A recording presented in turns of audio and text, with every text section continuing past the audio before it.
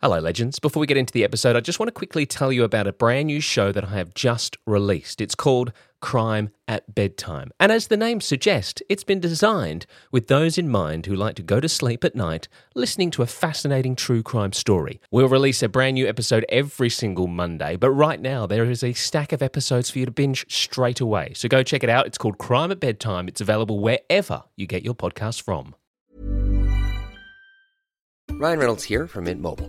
With the price of just about everything going up during inflation, we thought we'd bring our prices down. So to help us, we brought in a reverse auctioneer, which is apparently a thing. Mint Mobile Unlimited Premium Wireless. How to get 30, 30, bit to get 30, bit to get 20, 20, 20, bit to get 20, 20, bit to get 15, 15, 15, 15, just $15 a month? Sold! Give it a try at mintmobile.com/switch. $45 up front for 3 months plus taxes and fees. Promo rate for new customers for limited time. Unlimited more than 40 gigabytes per month. Slows full terms at mintmobile.com. A lot can happen in 3 years, like a chatbot may be your new best friend. But what won't change? Needing health insurance. United Healthcare Tri-Term Medical Plans, underwritten by Golden Rule Insurance Company, offer flexible, budget-friendly coverage that lasts nearly 3 years in some states. Learn more at uh1.com. Just answer this question for me as best you can. What were you doing September 13 of last year? I can't remember. It's not good enough. That is not good enough.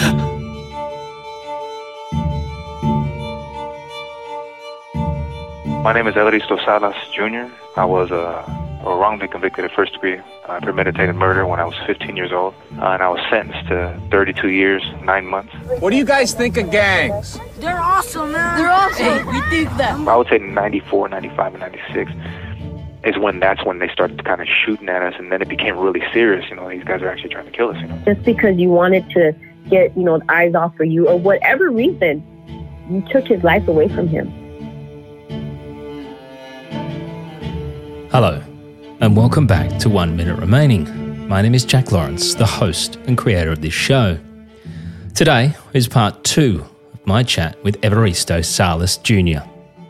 Arrested at just 15 for murder, Evaristo grew up inside a US prison. And now at 42, that is where he remains, serving time for a crime he says he's innocent of.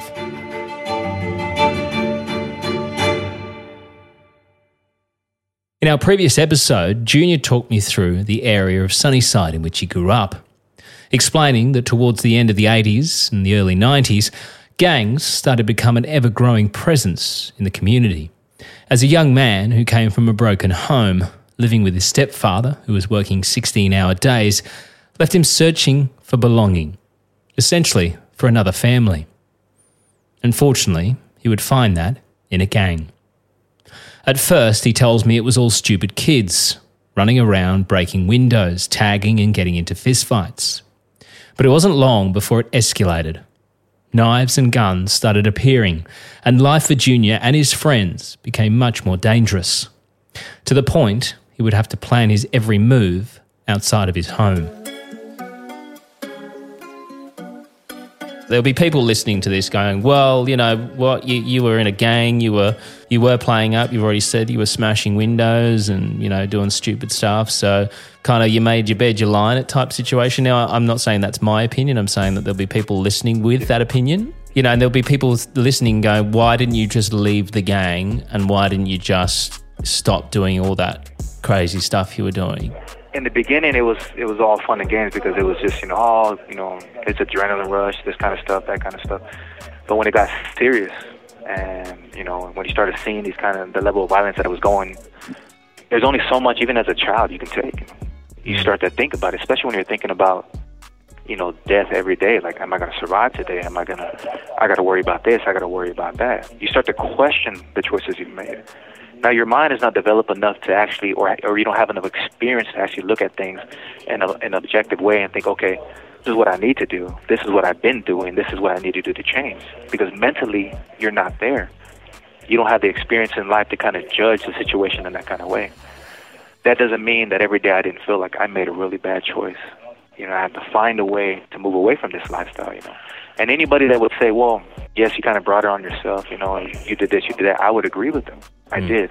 Just like they would, I would look at me as being one of the suspects in that because, look, bunch of delinquent kids. We got a bunch of windows broken. Somebody stole some beer over here. Logically, you're going to go to the people that are in those neighborhoods and say, well, yeah, I see these people walking around. And then we treated them with disrespect. They treated us with disrespect. And, you know, we kind of brought that on ourselves, you know. So anybody that would say, well, you know, like you said, you made your bed lying in, I would agree with them to a certain extent. Yeah. Because I don't know what level of frustration the officers were dealing with at that time. Mm-hmm. You know, maybe their budget was restrained, or, you know, that they didn't have enough funds to cover everything, and all they're seeing is an uptick in crime, and they got to protect the community, you know. So if they see a bunch of gangbanging kids, you know, they got to be harsh and be that way with them in order to kind of get control of the situation. I can understand that kind of mentality. I can even agree with it to a certain extent. But when you take that kind of to another level and you start saying, well, none of these guys, you know, can be saved from this lifestyle, or you stop sympathizing with the struggles that they have in their lives and say, you know what, they're all gang members. They all deserve to go to prison. That's when it changes. That's when you've crossed the line by saying, you know what, you've gone beyond, you know, your duty as saying, well, I need to protect the community.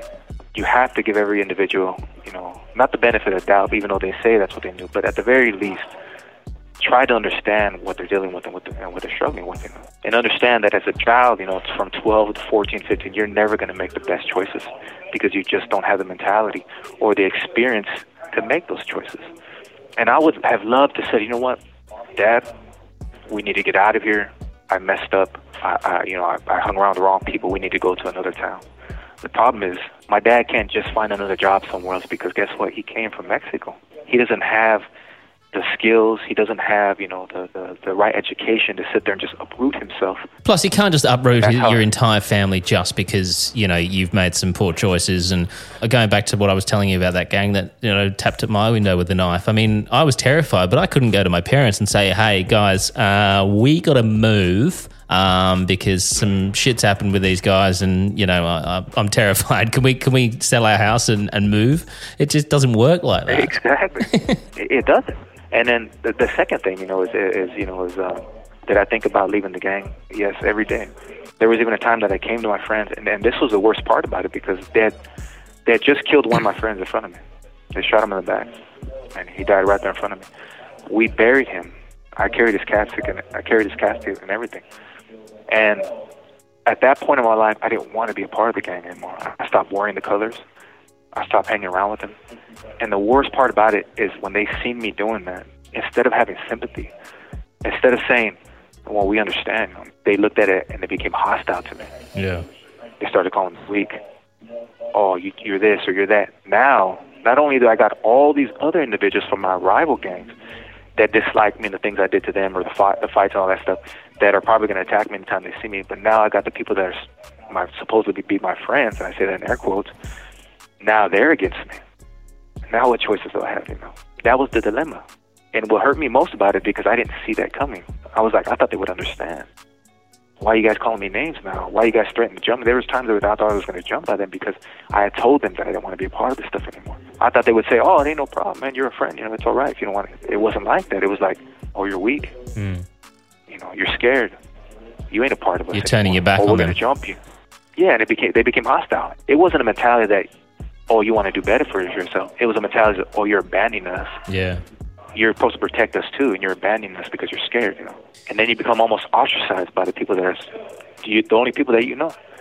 And that was the struggle, and that was the dilemma. But I did make kind of attempts to try to push it away by stop wearing the colors. But by then, it didn't matter because I didn't need to wear the colors to be identified as that gang, you know.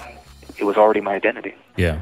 And even if I would have left it, I can't go up to my rival and say, you know what, I left the gang. Sorry that maybe I jumped you with this time with this other guy, or we got in a fight over here. And that they're going to be like, oh, no, we're going to get ours, you know what I mean? Yeah, oh, you ain't got no one to protect you now? You know, so it's that kind of back and forth. And for people that don't live in that environment, it's easy for them to see it like that because the solution seems so simple. Yeah, of course. So simple. But it's not. When you look at the details of everything, when you're in that moment, it's like you almost feel trapped. As Junior mentions there, at the age of just 15, he would watch his closest friend get shot and die in front of him. He talks me through that day. Yeah, so it was my friend, and So I met him like I think 2 or 3 years prior. He was a little bit older than me.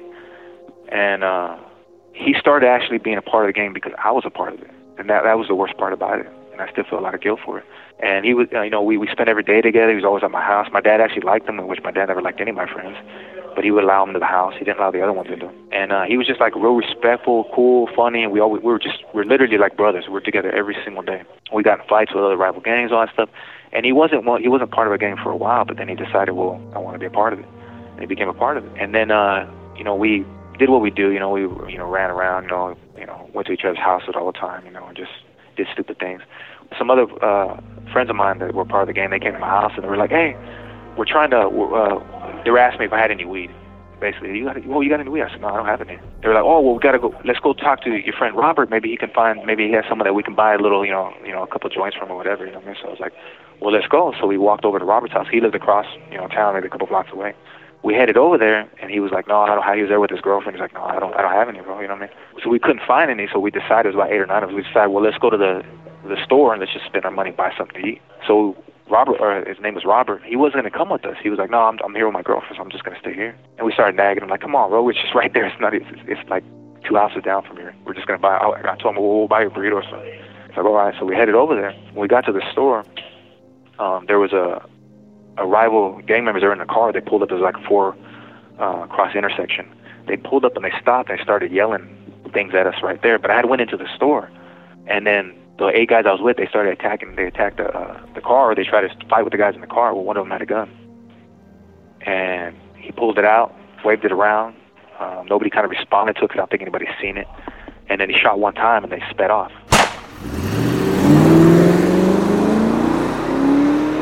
And I came out the store when I heard the shot, and I see my friend lying there on the ground. And I ran up to him. He was making a weird sound. They had hit him in the back and pierced his heart. But he was still alive, and he was making this kind of weird sound. And we're trying to, we didn't know what to do. We couldn't even see we didn't know he got shot in the back, so we couldn't see any kind of wound in the front. He wasn't bleeding or nothing. And he just wouldn't respond to us.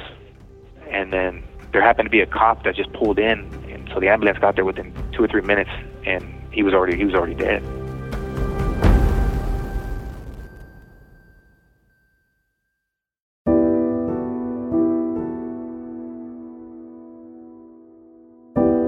So my sister, I think, called the hospital and said I had passed away. And I just went home, and I see my dad right there. And my dad knows him real good. And I told him, I just walked in the room, and I told Dad, they just killed Robert. And I broke down crying, and my dad grabbed me and started crying too. And it was just like, and when that happened, it became really real. And it was like, this was my best friend. I was with him every single day for about 3 or 4 years. Not only that, but he only became a part of the game because I was a part of it. Yeah. So there was a guilt that came with it. And I know his dad, I know his sisters, and I had to look at him at the funeral. And if they would have thought, well, you're responsible, they would have been right to a certain extent, because they could have hated me. They didn't, but they could have hated me because I was the one that he started hanging around with, and then he became a part of the game. And that's a guilt that I carry with me for my entire life. So what age were you guys when this happened? I was 15, and he was 17.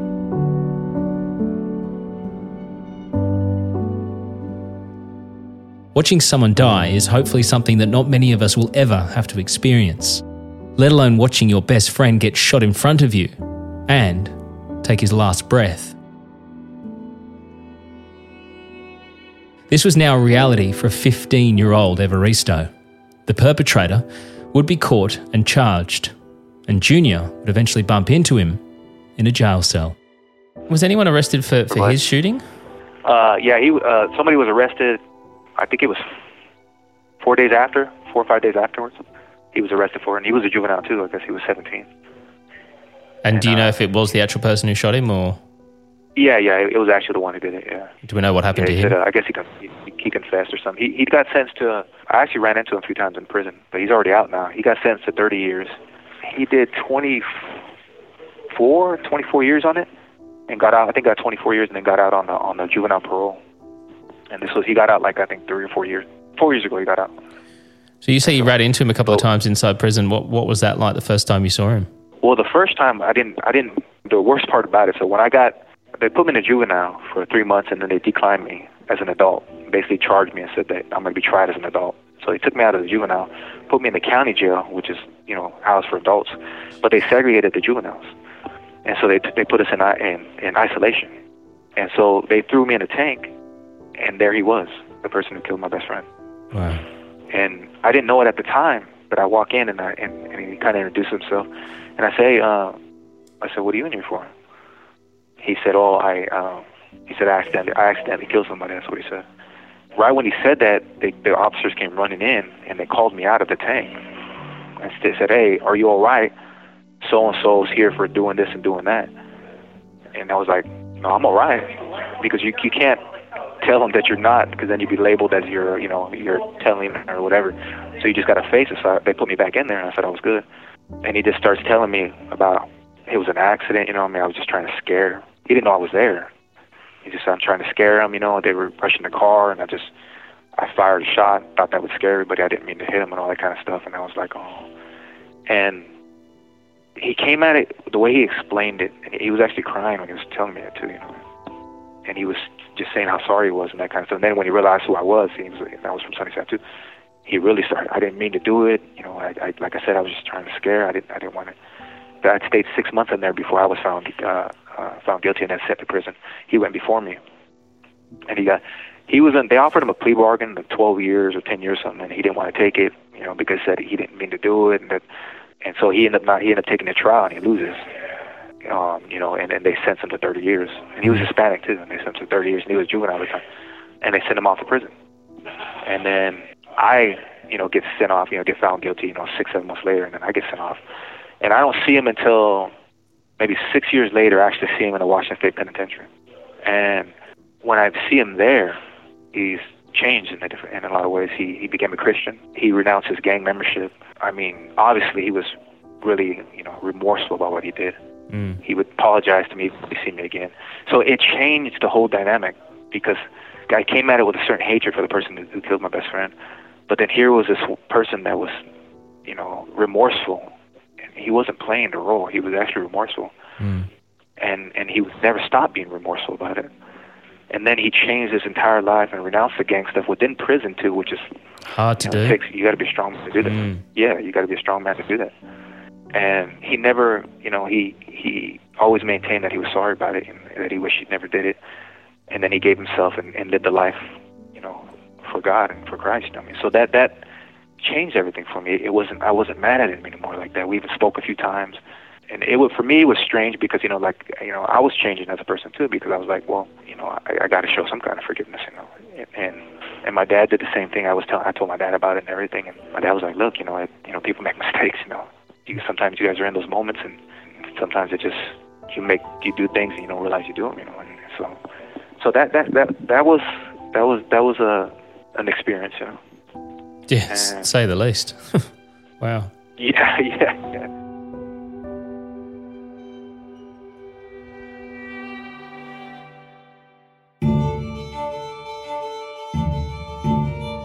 So we're going to take a quick break, and when we come back, we'll discuss the events that would change Junior's life forever. I told him, look, I didn't have anything to do with this. I don't know who's saying what, but I'm telling you that right now. And I'm already in tears because this is freaking me out, because I can see by his demeanor he's not playing.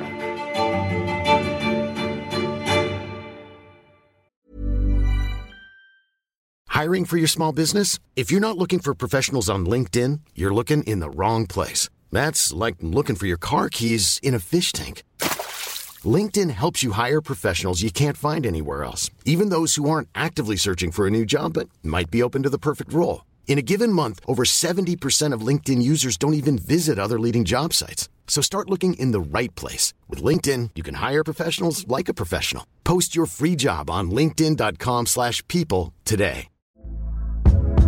Hey there, it's Michelle Norris. I'm host of a podcast called Your Mama's Kitchen. When I travel, I'm usually looking for a way to find a taste of home when I'm not at home. And one of the things I love to do when I am at home is entertain. And Airbnb allows me to do that. When I was in California recently, I rented a house that had a great kitchen. And when we were sitting around the table, we were all thinking, we're in someone else's house. Someone could be in all of our homes as well. If you have a home, but you're not always at home, you have an Airbnb. Your home might be worth more than you think. Find out how much at airbnb.com/host. One size fits all seemed like a good idea for clothes. Nice dress. It's a t-shirt. Until you tried it on. Same goes for your healthcare.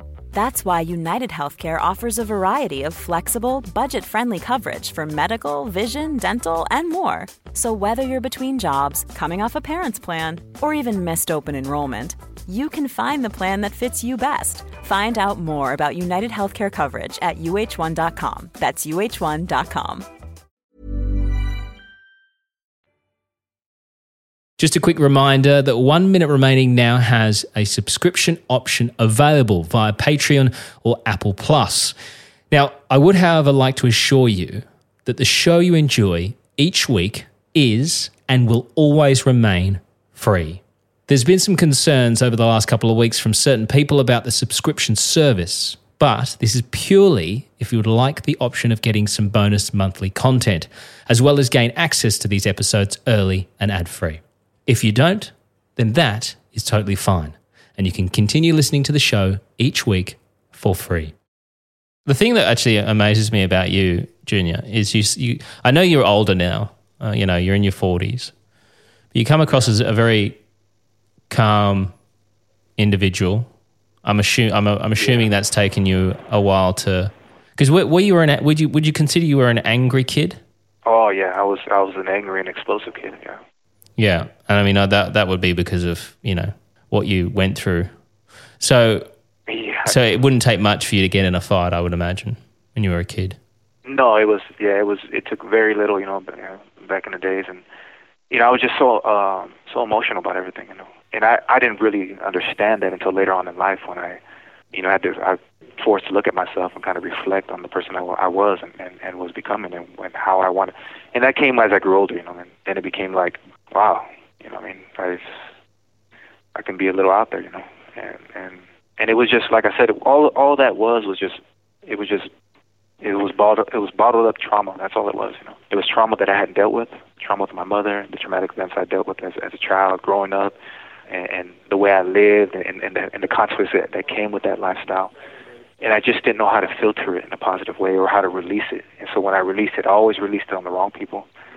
Usually the ones closest to me. I always said the wrong things, and I just didn't have the ability or the discipline, not only to see my actions in real time, but to actually, kind of discipline myself not to be that way. And that came later in life, a lot later in life, And it was through a lot of bad choices I made, So I think we all make bad choices when we're younger. I mean, I know I made plenty of bad choices when I was younger. I mean, I was drinking at the age of 13, and doing stupid stuff, and I've been behind the wheel of a car when I've been drunk, and things that I'm certainly not proud of. And I'm just the only difference between me and someone like yourself who's in prison is luck.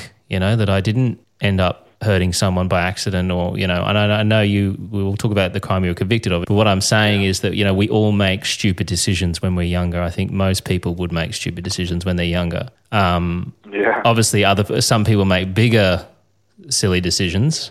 I think most people when they're younger are just one bad decision away from getting themselves in trouble. I always look at it this way too. I'll say one more thing, but I always look at it, I always say, well, at the age that I understood what the difference between right and wrong, I became responsible for those choices. Now the argument can be made, I didn't fully understand the consequences of those choices. Yeah. And there's where there's a little bit, like, okay, well, then you can I knew what this is wrong, but I didn't understand the consequences and the repercussions of what was going to come from that bad choice. I wasn't mentally, there yet. So. And no one is at that age, No one is. They just, exactly. When you're younger, you think you're 10 foot tall and bulletproof, and you don't think about, But when you're older, it's then, myself now, I've got 2 kids, and I look at them, and it terrifies me. It terrifies me that they're going to probably do what I did when I was a kid. I hope not. You hope that they won't, but there's every chance they will. And you look at it now and you just want to be able to grab them and say to them, don't do what I did, don't be an idiot. But then my parents said that to me when I was a kid, and it just, exactly. It's this never-ending cycle of, well, you understand when you're older, and when you're a kid, you're like, oh, whatever, shut up, old person. And then you get older and you're like, they were so right, if only I could go back and tell younger me now, don't be a fool. And hindsight's a wonderful thing, if we all had a crystal ball,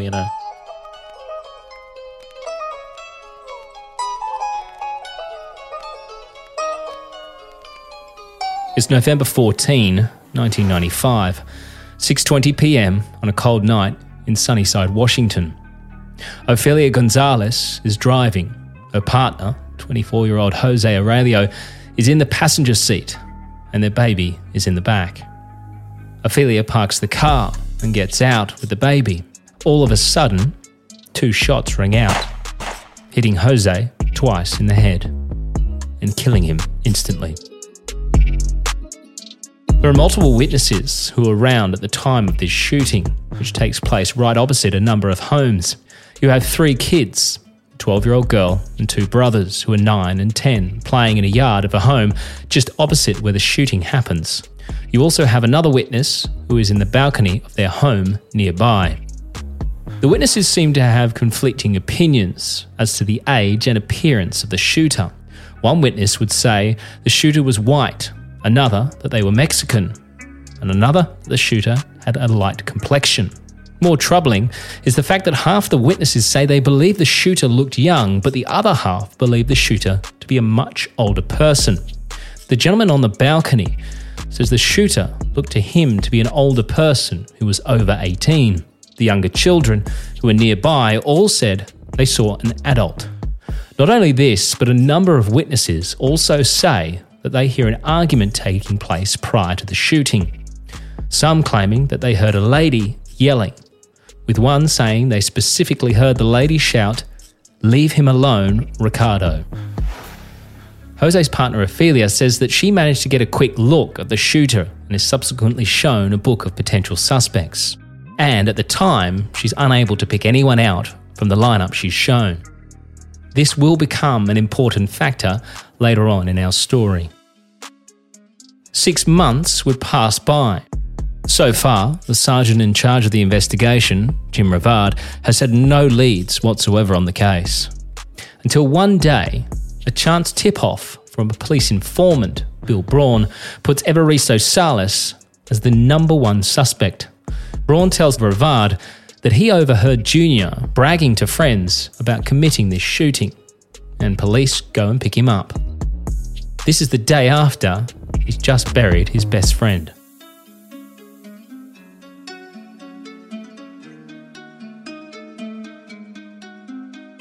When it began for me was on the 22nd of May when they came at 9 in the morning. I said, "We want to talk to you about Robert, who we just buried the day before," and then pull me on, and then they just dump it on me, and that's how it begins. That's how this horror. Prior to that, that person wasn't even a thought in my mind. You know what I mean? It's not something. I didn't know him, so I didn't. I heard about his death, but it was like, oh, okay, someone got killed. You know what I mean? That's terrible. Yeah. But it was not to be disrespectful for the family, that kind of stuff. That person died and that kind of stuff. But I was okay. You know what I mean? Once he's picked up, he's taken to the police station to be interrogated.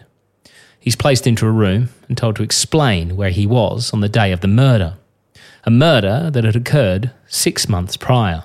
That happened in 1995, and I actually didn't even know where I was that day. I had to really kind of think back because they came when they charged me. It was 6 months after, and they told me, well, someone said you killed somebody in 95, in November of 95, and it was May of 22nd of 96 when they were asking me this, and they were like, where were you at? And I was like, home probably, you know what I mean? And I couldn't think, well, what the hell? I mean, every day at that point was pretty much the same, I was like, I know I wasn't in school, but I said I was home.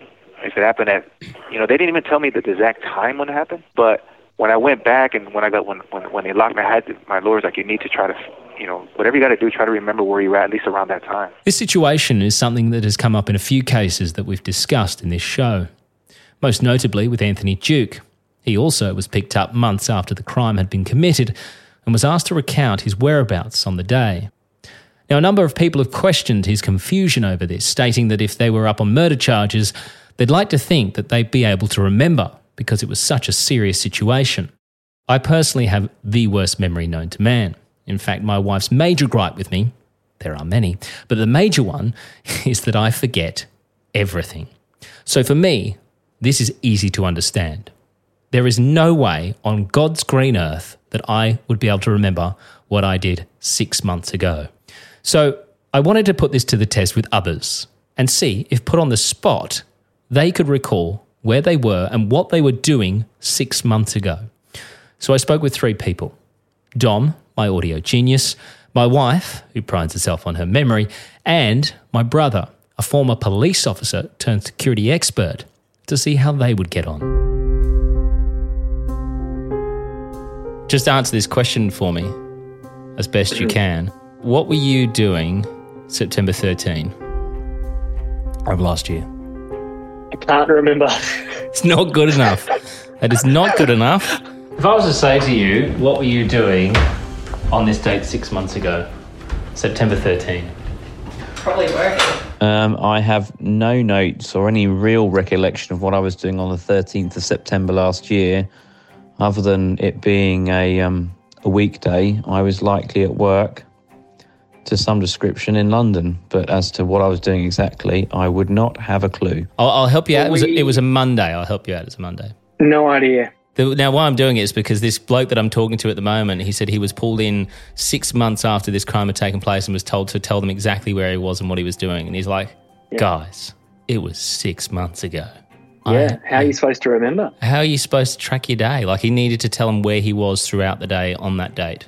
No, I'd have to go to the calendar as a starting point. And if the calendar didn't have anything there, I wouldn't have a clue. I know how I could find out exactly what I was doing. How? Well, first of all, I'd go through my work calendar. Yeah, but this is a 15-year-old boy. He doesn't have a work calendar. I'd go through my social media messages. This was in 1996. No idea. No such thing as social media. So no idea if you had any meetings with anyone, you saw anyone in particular, nothing at all about that day. I have no recollection at all of any meetings of what I was doing. If I was to try and recall it, I'd obviously go back through my emails and my diaries, probably my emails to start with, because that would have given me an indication of what I was doing in and out from the inbox. You know, I'd then probably look at WhatsApp for around that date. That'd probably help me. And the family calendar. We run a family diary. That could help. But yeah, that's it. No other record. It's so true, isn't it? Like, I've got no idea. I know it's the week before this show launched. I possibly would have been at the radio station because I think I was still working there at the time. So, but I don't know if did I quit that? No, did I quit the London? See, I don't know. I don't even know. And that's a big moment in my life. I quit a full-time job that month. I just can't remember what date it was. So a little bit stressful. That's insanity. Who can remember what they were doing 6 months ago?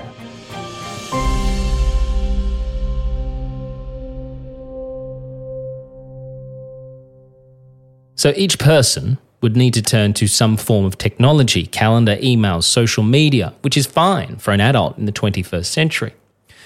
Text messages, even.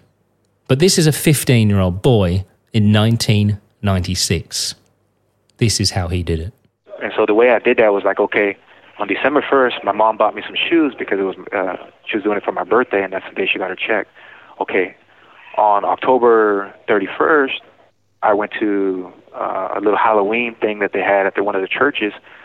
Okay, what happened after that? And then I was like, and then I remembered, I remember we went to 7-Eleven, me and like 2 or 3 of my friends, and then the store clerk there was talking about, hey, somebody had just got killed somewhere on this side of town by this store or whatever, and I didn't pay much attention to it.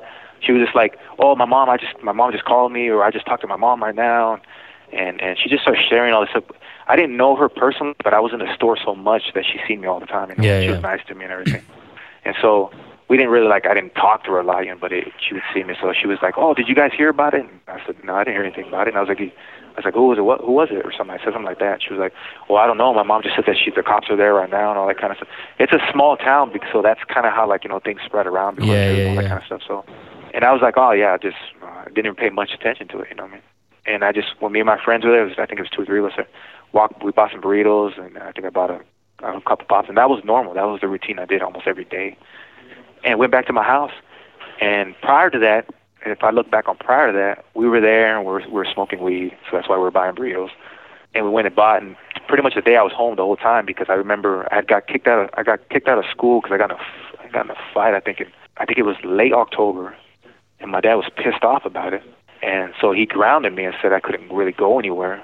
He would let me go to the store and stuff, but he wouldn't let me go to my friend's house or kind of leave the block. So I think, I'm not positive, on November 14th, I might have been grounded at that time, but I'm not sure. Maybe it ended before that.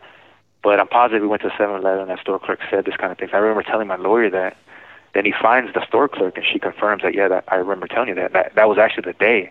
But that's how I came to remember that day. But it didn't come because it's just another day. I mean, it's not like something special happened on that day and I remember. And the day that they actually talked to me about it was May 22nd, 96. So this is 6 months later. Yeah. I'm like, home? So Junior is being interrogated about a murder he says he knows nothing about. He's alone, scared, and says when he realises these detectives mean business, he breaks down. What made it worse is I didn't even know the person that was actually killed. You know, I mean, I had heard of him, but I didn't know him personally. Like, you know, what I mean, and I heard people talk about him here and there, that kind of stuff. And so that they were like, "Oh, this person," and they said his name, and I was like, well, "Who the hell is that?" And then they said, "Oh, his gang name," and supposedly his gang name, and I was like, "Oh, what are you guys talking about?" You know, because I'd heard about that, but and then I was like, "Look, I'm telling you right now, I had nothing to do with this." And at first, I'm thinking they're just making up stuff because, you know, that's what they did. They always snatched me up, took me to the police station, and interrogated me the same exact way. And it was always those two officers or another two. So it was almost routine. And at first I laughed. I was like, what? Who? I was like, come on, man. I mean, I told Rivard, I said, you know me my entire freaking life. Are you serious right now? And he didn't laugh. He goes, no, I'm serious. And then I got scared. I was like, oh, shoot. And he looks at me and goes, and I told him, look, I didn't have anything to do with this. I don't know who's saying what, but I'm telling you that right now. And I'm already in tears because this is freaking me out because I can see by his demeanor he's not playing, you know what I mean? And I'm like, oh, shoot, you know what I mean? Nah, I was by then I'm in tears. And he looks at me and he goes, I'm telling him over and over, I didn't do it. You know, I'm telling you right now. You know me my entire life. I didn't do it. I'm telling you. And he just didn't even care. He just looked at me and he goes, you didn't think we were ever going to catch you, huh? And I knew, I was like, shit, I'm speaking to a wall here. You have 1 minute remaining. And that's where we'll end it today. Coming up in our next episode, detectives have picked up Junior 6 months after this crime was committed. They had absolutely no leads to go on. No murder weapon was found and no key witnesses. Until, of course, the informant that we mentioned previously, who just so happens to name Junior. The bizarre circumstances in which this happened would raise more than just a few eyebrows. When I was already walking out, he just stops me out of nowhere, and he don't really even say nothing. He stopped right there, I gotta take pictures of you. And I said, for what? And he just took the picture, told me to turn to the side, took that picture, and then took another one. And then I felt kind of weird, and he just walked away, didn't say nothing else. Next time on 1 Minute Remaining. 1 Minute Remaining is a Mash Pumpkin production. Produced, hosted, and created by Jack Lawrence. Editing and sound design by Jack Lawrence and Dom Evans. This show is part of the Acast Creator Network.